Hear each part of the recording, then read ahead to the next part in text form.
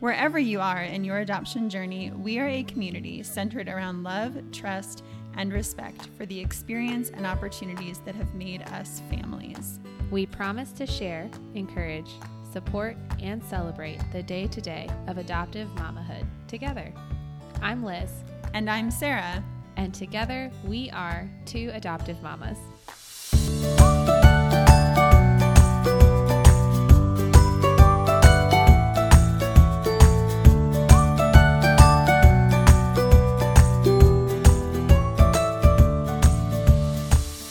Hi, friends, and welcome back to the Two Adoptive Mamas podcast. Sarah here, and I'll give a nod to Liz. Hey, Liz. Hello. We are recording in separate locations this evening, which is not the norm for us. But anyways, we are so glad to be here and super excited to be talking with Kenesha from Tutus and Tennis Shoes. We're thrilled to learn from Kenesha about all the important work she's doing to resource transracial adoptive families, specifically when it comes to hair care. So if you're not already connected with Kenesha on Instagram, YouTube, utilizing her original courses, or reading her blog, I am certain that after we learn more from her tonight, you'll be checking out those spaces. So Kenesha, welcome. We are so glad to have you. Well, thank you. I'm so happy to be on. I love that introduction, by the way. I'm going to need to hire you. Can you introduce me to like other things? You got it. You got it. Thank you. Sarah is a really good copywriter. She knows what she's doing. Kenesha, we're so excited to have you. We want to kick things off and see what is your connection to the adoption community in any and all capacities? How are you connected to it? So what's interesting is the adoption community found me.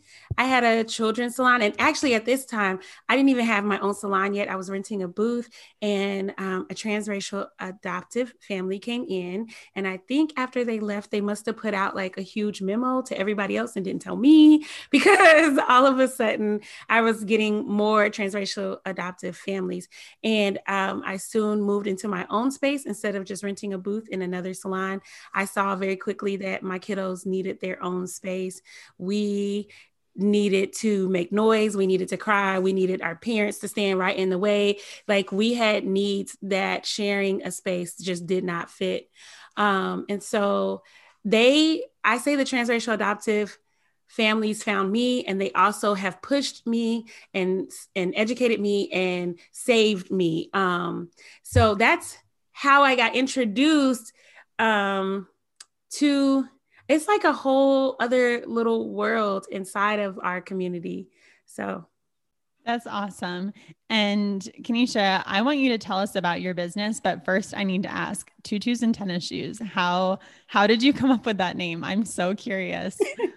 Because I'm spastic. And so, no, when my son was in kindergarten, there was this song, a little girl had made like this rap song, and it was tutus and tennis shoes, tutus and tennis shoes. And like all the kids would get excited, even the little boys would get excited, right? But to me, that song and like watching a little girl in her video, it just really, really, it was really impactful for me. I saw a little girl that was defining her own life. She was really cute in her little skirt, and it was frilly, but she also had on her tennis shoes. She could rock with anybody. Like if she wanted to, she'd go play sports if she wanted to, or she could, like she could go toe to toe with anybody in whatever capacity that she wanted to. And so for me, that was a great representation of what I want little girls to feel like. I want them to feel empowered. I want them to feel like they don't have to be predefined by somebody else. They're here to come into this world to make changes and to put their mark on the world. And so that's what Tutus and Tennis Shoes means to me. Everybody else is like, so do you sell tennis shoes at all? Like, and then people can't pronounce tutus, even with, this is rebranding. Oh, like no. The font that I have now is a rebranding, because people would pronounce it Jujus, or it was amazing. And I'm like, so you guys have never heard of the tutu skirts, like dancers? Right. I love it. I think it's so catchy. Okay. So tell us about your business. Tell us what you're doing.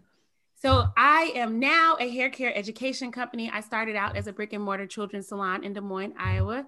And over time, like I said, as the families found me, they were gracious enough to teach me about their needs and teach me about their experiences in other salons, or being caught in between very polarizing salons, being caught in between polarizing communities. As much as we would like to think that our society has moved forward and we are not segregated, we are completely segregated. And transracially adopted kids, the Black kiddos, seem to get caught in the mix the most. And so as my first few families came in and started really teaching me what they needed, I started to hone in and try to have more of what they needed. So some of the first things was like having hard bubble gum to chew for the kids that had sensory issues, and having calm down jars, and having like flowers hanging over the shampoo bowl. So I could tell them like, let's look at the flowers. What do you see? Like make up a story so they could get over their fear of having their hair shampooed. And as I kept working with my kids, and people were driving, like people were making weekend family trips to come to Tutus and Tennis Shoes, I was like, okay, so how can I reach more families who can't pick up and just make a trip to come? Or how do I reach these families who have done that, but need more than like a yearly hairstyle? Like I need to be able to help them long term. And so I started an online class, and I call it the Janky online class, because it wasn't a Facebook group at first, and I didn't know how to like put it on a platform. I didn't know any of that. I just knew that I wanted to be able to teach and reach these families that were somewhere else. And so I put in a Facebook group, and like people would have to wait for the launch date. And of course I would get all kind of emails about how that launch date didn't work for them. And then like people would miss the lives. Oh, it was a hot mess. But even in that hot mess, I was able to teach families, and like I was able to get them to, for me, teaching a white adoptive parent who had no prior education, getting them all the way to the point where their child's hair is healthy, thriving, and they can cornrow. Girl, there is no higher medal for me. And so I was able to do that even in that janky class. And for me, I saw the difference in families when they felt confident that they could completely take care of their child, where something that had been so intimidating and overwhelming prior was now like something that they took pride in. And it was a new bonding moment for their kid. And they got to light up when their daughter was on the playground shaking her beads and was excited and confident. And so when I say Tutu saved me, those testimonies and those people letting me know that that what I was doing was that important to their family, got me through homelessness, got me through depression. Tutus save me in ways that people try to tell me I'm saving them, but they don't realize it's a mutual thing. And so anyway, you asked me what I'm doing now. So now there is no salon. I totally focus on education, and I serve families through an online platform. And so now the class is not janky. It has modules, and you can take it at any time. So you don't have to wait on me to run it for 2 weeks. If you are a person that stays up to 3 o'clock in the morning, that's your only quiet time. You can go on and catch a short 10-minute module, and then you can catch the next ones later. I also do one-on-ones, which people can schedule through the website. And I just came out with a booklet. So the booklet is going out to adoption agencies and foster care agencies free for now. And then parents who really would like an individual booklet or whatever, they can download the ebook. I'm doing it that way because I want people to have access to some kind of education from the jump. And agencies were telling me about their budgets. I didn't want to hear that. So you can't tell me about your budget when I offer you some education for free. So take these booklets and we'll come back to the drawing board. Kanisha, you're empowering everyone. I mean, not just the kiddos who you're helping with their hair, but the whole family and these agencies. That's awesome. Thank you for explaining that. No I problem. Also wish when I was a foster mama that I could have come to you. So I'm just like, I'm serious. Like to see your face light up, it makes my heart smile to see like, and think about all of the people that you are encouraging and helping. So, and it, in a little bit of a way, it kind of connects to our next question. We want to kind of dive into that educational piece for white adoptive parents, or just, I guess, any adoptive parent that's not Black. If you kind of want to talk to us a little bit about that connection between culture and hair care, and why that's something that we really need to try to understand, or at least begin to understand, start learning about. Yeah, sure. So what's interesting is Black hair care has a lot of nuances that plays into other things than just aesthetics. And a lot of times white parents will approach it as, oh, this is just something that is aesthetically pleasing. Black women are taking so much time and effort in their hair because they want to look a certain way. They just, it's more of a vain thing. And that's completely incorrect. Like, yeah, we like being beautiful, but also there is culture in our hair care. There is history in our hair care. So a lot of our cornrow styles, a lot of our techniques actually pay homage to Africa, even though most of us don't know from what country we come from. We don't know a lot of our lineage, but this is some of the traditions and just little bits and pieces that we actually got to save throughout the years of our history. The other thing is our society, like I said, is still very polarized and segregated. And so white women may decide, well, I'm only going to get my hair cut, once a season, and that's totally okay. She's not really, it doesn't really come up as a problem at work or in the grocery store even. Nobody really looks at her twice. With Black women, our hair is scrutinized by almost everybody. Our society is very much so still set on Eurocentric beauty standards instead of having the diverse beauty standard. And so a lot of times when we are wearing our hair natural, we are prejudged versus given an opportunity to show our expertise or show that we belong in the space that we're in. So for instance, when Michelle Obama was the president's wife, the first lady, gosh, I was having a brain fart. I'm sorry. For instance, when Michelle Obama was our first lady, she mostly wore her hair straight because in that high of a position, there would have been some backlash and extra talk about her hair wearing it natural. That is still the state of society that we are in. And as you see now that she's not first lady, she's wearing her hair in more curly, natural styles. And there's so many examples. If you really look in media, how a lot of times in order for Black women to get the part, we need to look more Eurocentric than not. And so really instilling in our young girls at an early age that their beauty, how they came to this earth, how God created them is perfect, no matter what media says, no matter what society says, because they will be bombarded with images and with comments and things that reinforce this idea that somehow they came to this planet incorrectly. So Kanisha, let's keep digging a little bit deeper there. So talk to us about the connection of a healthy hair routine and building confidence in your child. Yeah. So a healthy hair care routine. So imagine if you always had to wear a dirty shirt. You would feel kind of ashamed after a while because you're always in the same dirty shirt. You never get to wear anything new and cute. It's never clean. Somehow you feel like, well, what's wrong? Like, why do I have to wear this shirt? Well, that's a shirt and you could take it off. But what if that was your own hair and everybody around you could not help you solve that problem? So every time you walked into a room, you immediately felt like there was already something wrong with you. There was already something that people were going to stare at, have something to talk about. You already felt like you were unattractive and not enough. When you have a young lady and you're taking that time to learn how to take care of her hair, and then you're sitting down with her, and that it's a very intimate thing. When you're sitting with your child and you take those couple of hours to do their hair, they're getting that positive touch. They're getting that affection. They're being shown love in action. And they are also learning how to love and take care of themselves. Then they have that confidence when they come out the house and they go into public spaces or they go to school or whatever, they already know that somebody deeply cares and puts that time in. And then they have a lot of times now we're getting to the like aesthetics. So then they have the cute beads or they have the intricate braids and nobody else has them just like them. So they're able to really feel their uniqueness and feel good in that. When that's missing, it takes a toll on people. And a lot of times, if you listen to adult transracial adoptees, it took a very deep toll on them that was very hard for them to shake. And some of them don't shake it. Some of them have a really hard time connecting with Black culture or Black people in general. They always feel kind of insecure because they know they don't know how to take care of their hair and skin. That can be, that's an easy thing we can take care of. Out of all the things that we're going to have to unpack as an adult, don't let it be hair. We can take care of that easy.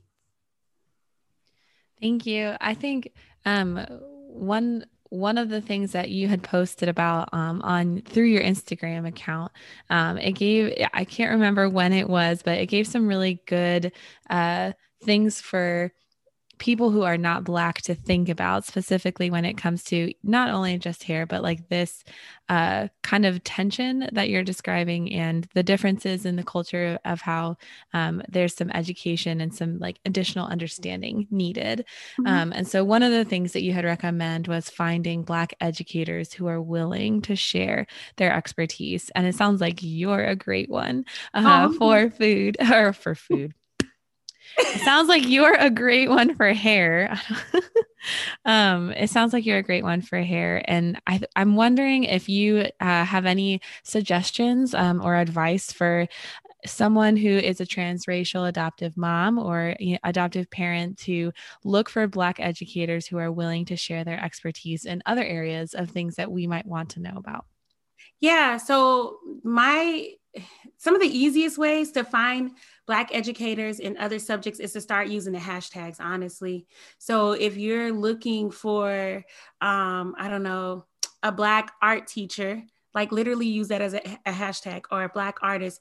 As a transracial adoptive parent, immersing yourself in the culture as much as possible is going to be imperative anyway, because there's some things that are not going to be a very blatant conversation. But if you have multiple inputs coming in and you are seeing Black culture from multiple views, you'll have a better understanding of some of the nuances without anybody having to give you a checklist, because there really is no checklist, and Black isn't a monolith. How I live my life and express my Blackness is not going to be the same as even my brother who grew up in the same house, my friend that's in the living room, my mom, and definitely not the, 2,000 people in New York or the ones over in Cali. So I use hashtags a lot because sometimes there's things in my own culture that I want to know more about. And then I stumble on, so to get to your question, I stumble on those educators that are putting out that great content and maybe already have a book out. So maybe I want to learn more about African spirituality or our history of our spirituality or something like that. I start with the hashtags. Then I follow up on YouTube. Like I might find a great page on Instagram, then I follow up on YouTube and I listen to some of their talks, and then I go find their books. So that's the main way that I find people. I'm not able to think of any names right off the top of my head. No, that's okay. I think, so you mentioned already that, you're sharing your ebook with families and a booklet with agencies, which is awesome. And I think that being able to share different aspects of culture is important for adoptive families. And, my son is from China. And so I wish that there was an equivalent, and I'm sure there is, but just to, have people who are willing to share information with agencies and families like that. And so thank you for that advice. And I think, looking at hashtags is a great way to start. And it's a great way to see what's out there. Yeah, we're on social media a lot anyway. So in my personal life, I've tried to be more diligent about my idle scrolling. So for me, I end up looking up more self-help things and like business help. But for a parent who wanted to know more about a particular culture or maybe even a particular art style or something, it's advantageous. Like it helps you to go the extra mile and design your newsfeed, basically, like put things in your that you're going to scroll by that help feed your curiosity. Does that make sense? Yeah, for sure. And I think too, Kanisha, we've talked about this before on the podcast. Earlier in our episodes, we had Leslie Word. She joined us to talk about transracial adoption. And I remember us chatting about the fact that in the home study process, a social worker might say, so would you be open to transracial adoption? And how would you adjust your community? And sometimes that's where the conversation stops. And there's really not okay, this is what this would look like. Or when we ask you if you're open to that or how you would implement that, in your family life, here's some of the things we're talking about. So I'm wondering, you probably have come across parents who are more than willing, but just didn't know where to start, didn't have the resources at their fingertips. And so I think you've given very simple but effective ways for our listeners who have those questions to begin searching for those that can help them in their journey. I feel like I'm sorry. No, you go ahead. This is your episode, girl. Well, The thing is, you're trying to build normalcy around your child.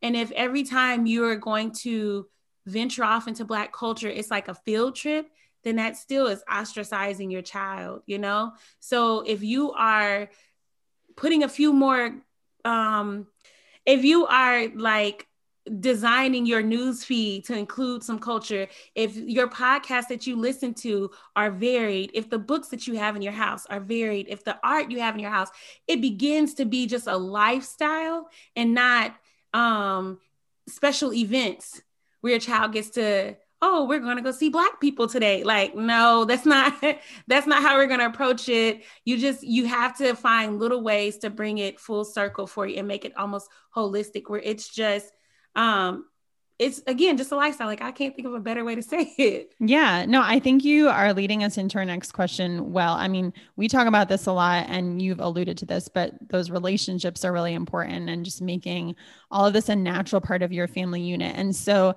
my question is, how can we model the importance of relationships for our kids, especially when we're trying to make sure that, you know, in a transracial adoption situation, that they have mirrors in their life and they can establish culturally relevant connections? Okay. So one of the things I noticed in some of the adoption groups, especially the ones that are centered around educating white parents of Black culture, it begins to feel like Black people are from a different planet by the questions.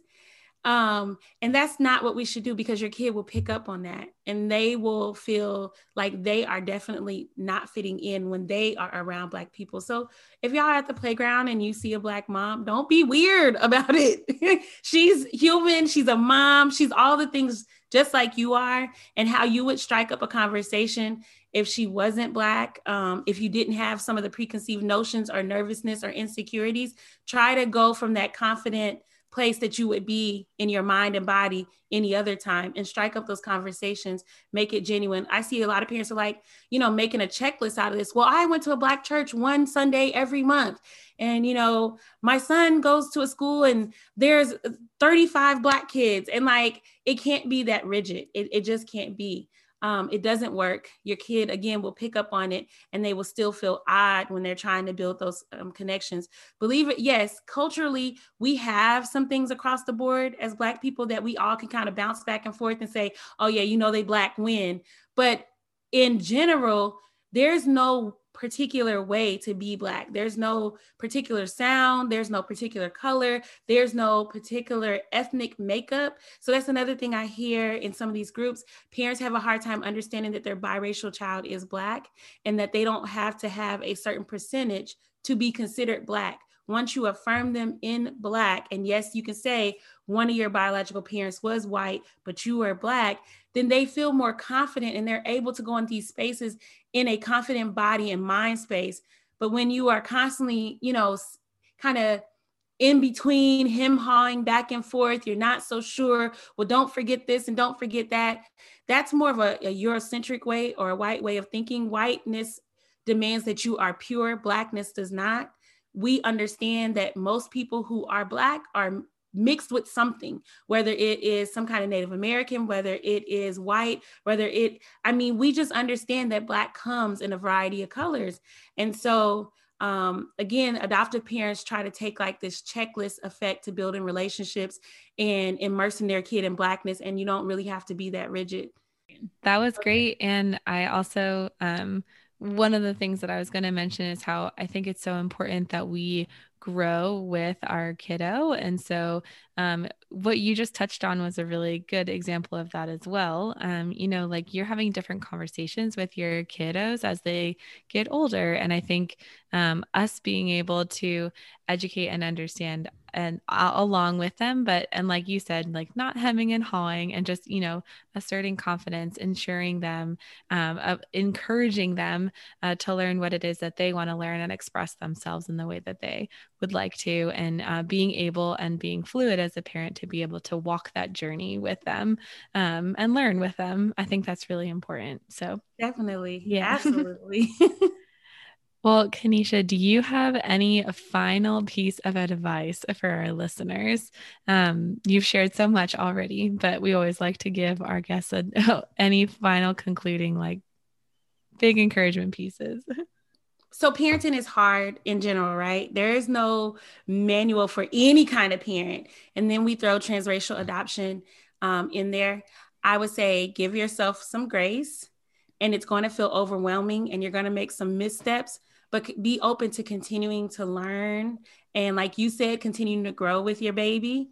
And as long as you are that way and you are genuine in that openness to learn and that willingness to learn, and you are genuine in knowing that sometimes you might make a mistake and you might have to apologize, you might have to clear it up or whatever, you'll be fine. You'll make those relationships. You know, you don't have to come into it with so much angst and insecurity. You'll make those relationships and people will become your village. That's a part of our culture anyway. So you won't really have to worry about it. And some of the questions that were so big to you before will just be answered in your interaction and your relationships. And you won't even have to ask them sometimes. Wow. Awesome. So mic drop, we can end there. However, I'd love for you to share with our listeners how they can stay connected to all the things that you offer. What's the best way to find you? So the best way to find me is probably on Instagram, honestly. I spend a lot of time putting fresh content on Instagram and then just pushing it to Facebook. But I am on Facebook. I do check often. But start at Instagram, go to my highlights. It'll give you some insights on like what I'm doing or how to, go about taking the class or scheduling a one-on-one. So my name on Instagram is tutus_tennis_shoes. And if you want to skip that and you just want to go to the website, then it's tutustennisshoes.com. Awesome. And we will make sure that we share all of those things in our show notes for this episode. But Kanisha, thank you so much for sharing your heart and just your story and your journey. It's inspiring and encouraging. And we're really grateful that we had you. And maybe we'll have a round 2 where we can highlight one of your little modules to learn something about that. That would be awesome. But thanks for tonight. Yeah. Well, awesome. Wait till I come off a hair care tour though, because okay, we'll wait till after the hair care tour. That sounds good. Awesome. Thanks so much for your time. And for those of you listening, remember, you've got this, mama.